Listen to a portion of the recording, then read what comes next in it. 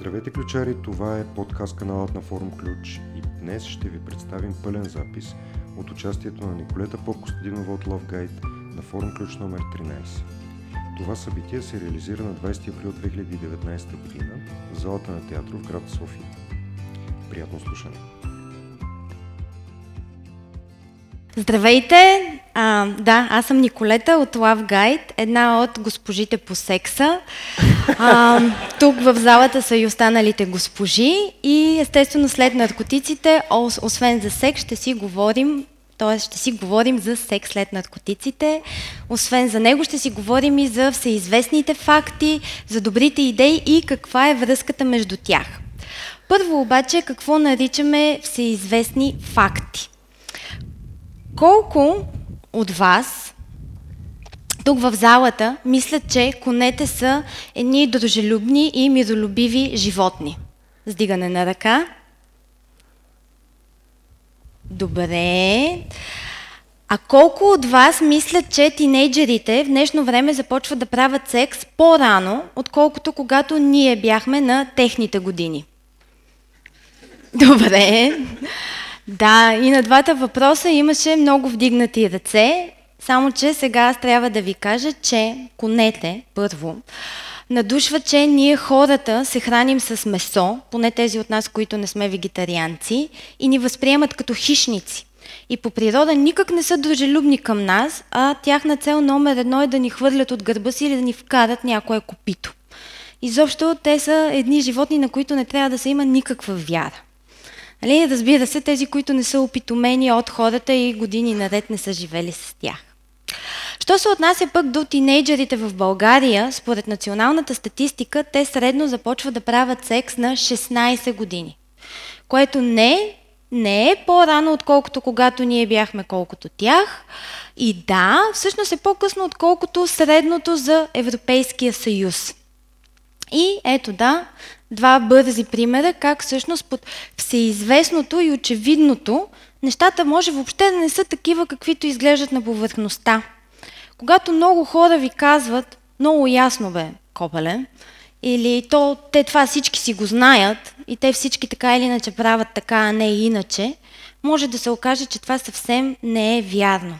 И какво ще стане, ако ние все по-често си задаваме въпроси за всеизвестното и го поставяме под съмнение?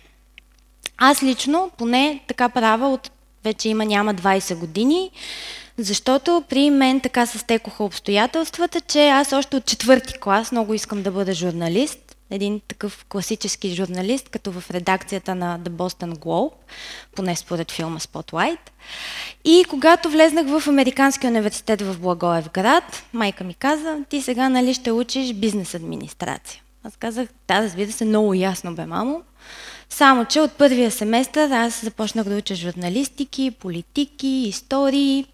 И на втората година, когато тя разбра, че аз кьора в бизнес не съм учила, имахме мега скандал.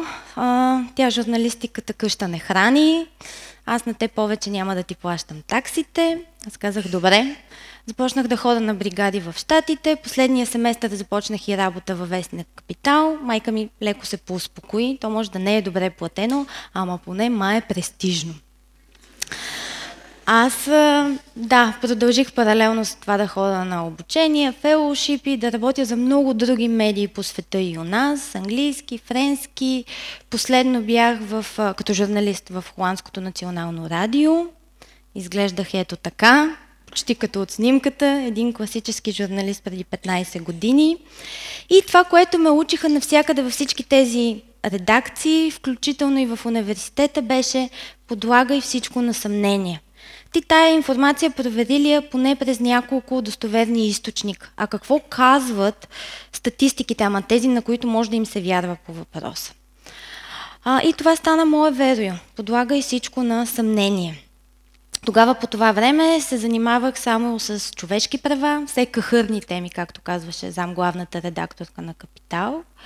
И постепенно се закачих трайно за една от темите, не наркотиците, следващата сексът. И така постепенно стигнахме до LoveGuide. Сега сексът, какъв пък му е проблема и какво толкова неясно има с секса, може да попитате вие. Разбрахме, че тази на сцената не харесва коне, сега и секса ли не го харесва. Не, за разлика от конете, според мен сексът е нещо чудесно. Но, знаете ли как присъства секса в живота на децата ни? Секс и деца, много често, когато кажа, че се занимавам с това, хората се опуват, облещват. Но да се върнем към началото на LoveGuide и аз ще ви задам още малко въпроси, като колко от вас тук в залата мислят, че могат да се заразят с ХИВ от собствената си сперма? Или че ако мастурбират, да, момчетата основно,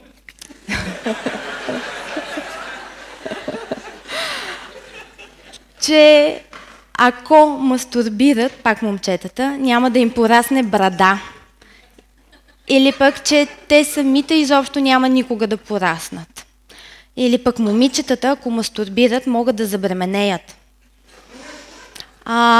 Да, не видях никой да се хвърля да вдига ръце, но това са въпросите и много подобни, които всеки ден ни задават тинейджери от цялата страна.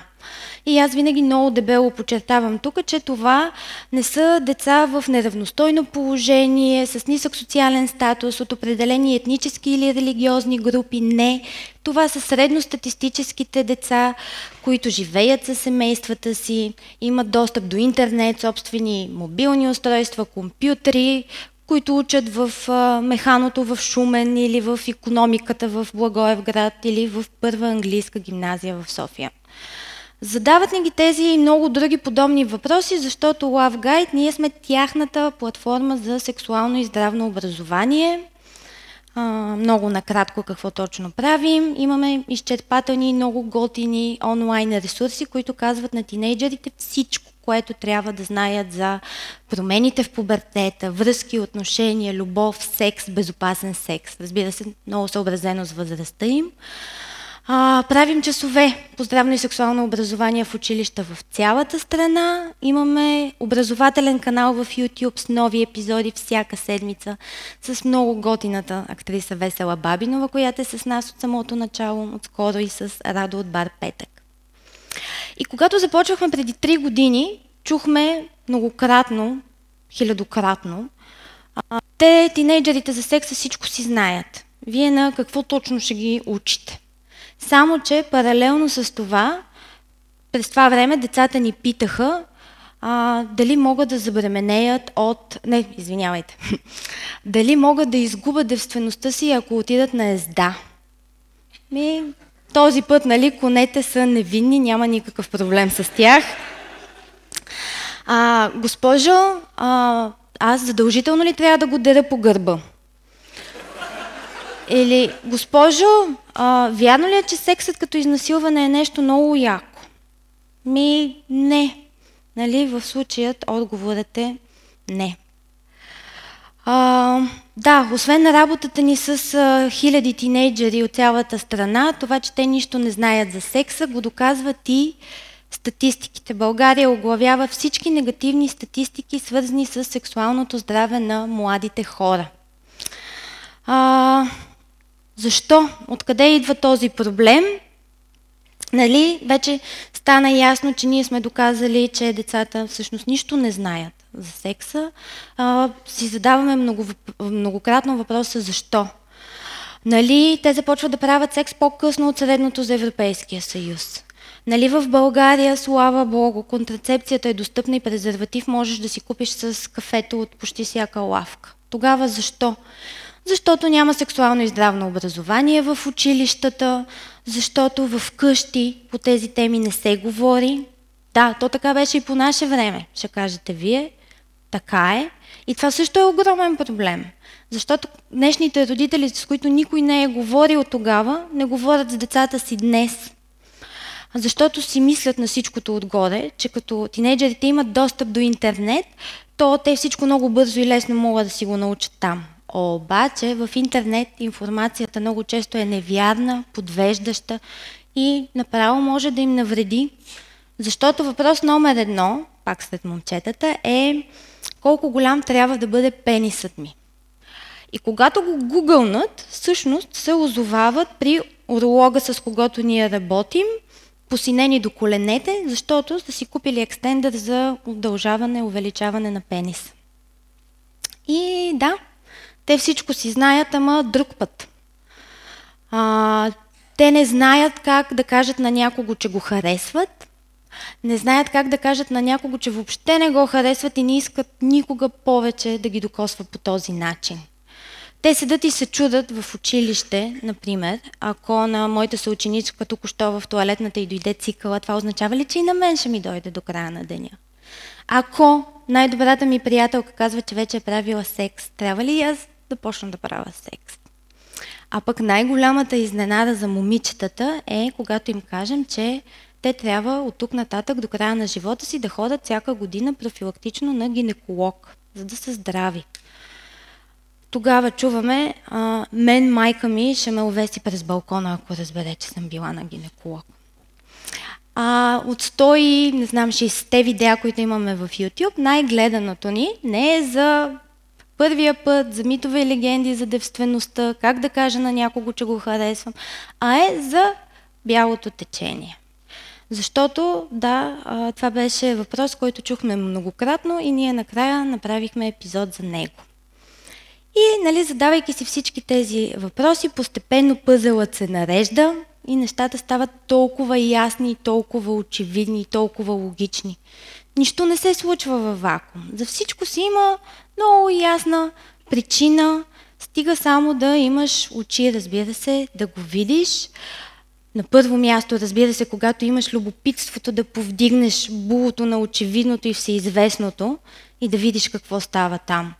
Ако някак си успееш да се абстрахираш от очевидността, от колко често хората казват едно и също нещо и колко ясно е това, заровиш се в проблема, който си открил и, разбира се, имаш желание и си зададеш въпроса дали ти пука, всъщност можеш да се озовеш с много яка идея.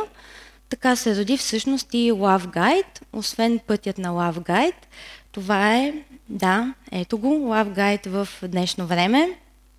Ние нямаше да сме тук сега, ако бяхме послушали някои от хилядите хора, които ни казваха, те тинейджерите всичко си знаят, нали, за секса, на какво ще ги учите. И да, освен че може да се роди някоя много готина идея и това да е нейния път до тук, за който ви разказвам, това е, нали, и моя личен път, през който аз, от един класически журналист се превърнах в госпожа по секс. И всеки ден получаваме благодарности от деца от цялата страна и истории с какво точно сме им помогнали. И за днешния ден избрах една, която да ви прочета. Тя е от едно момиче, което много ясно казва, че благодарение на нашите епизоди е решила да не избързва относно първия си сексуален път. Също така вече не се притеснявам да обсъждам тази тема. Вече не я намирам за нещо, за което трябва да те е срам да говориш. И съм 100% сигурна, че първият ми, както и всеки следващ път, в който спя с някого, ще бъде с презерватив. Значи, тя е седнала и е назубрила всичките ни уроци и е разбрала всичките ни послания и аз страшно много се зарадвах, когато прочетох това, което тя ни е написала. А пък, за край, много ми се ще на вас да ви кажа, че следващия път, когато имате някоя добра идея, когато искате нещо да промените, обаче много хора ви казват, че няма никакъв смисъл да се захващате. И че то е много ясно, че е така или иначе, и че те всички така или иначе правят това или онова, може да не ги послушате. А може да се заровите в проблема и да намерите следващата много яка идея. Благодаря ви!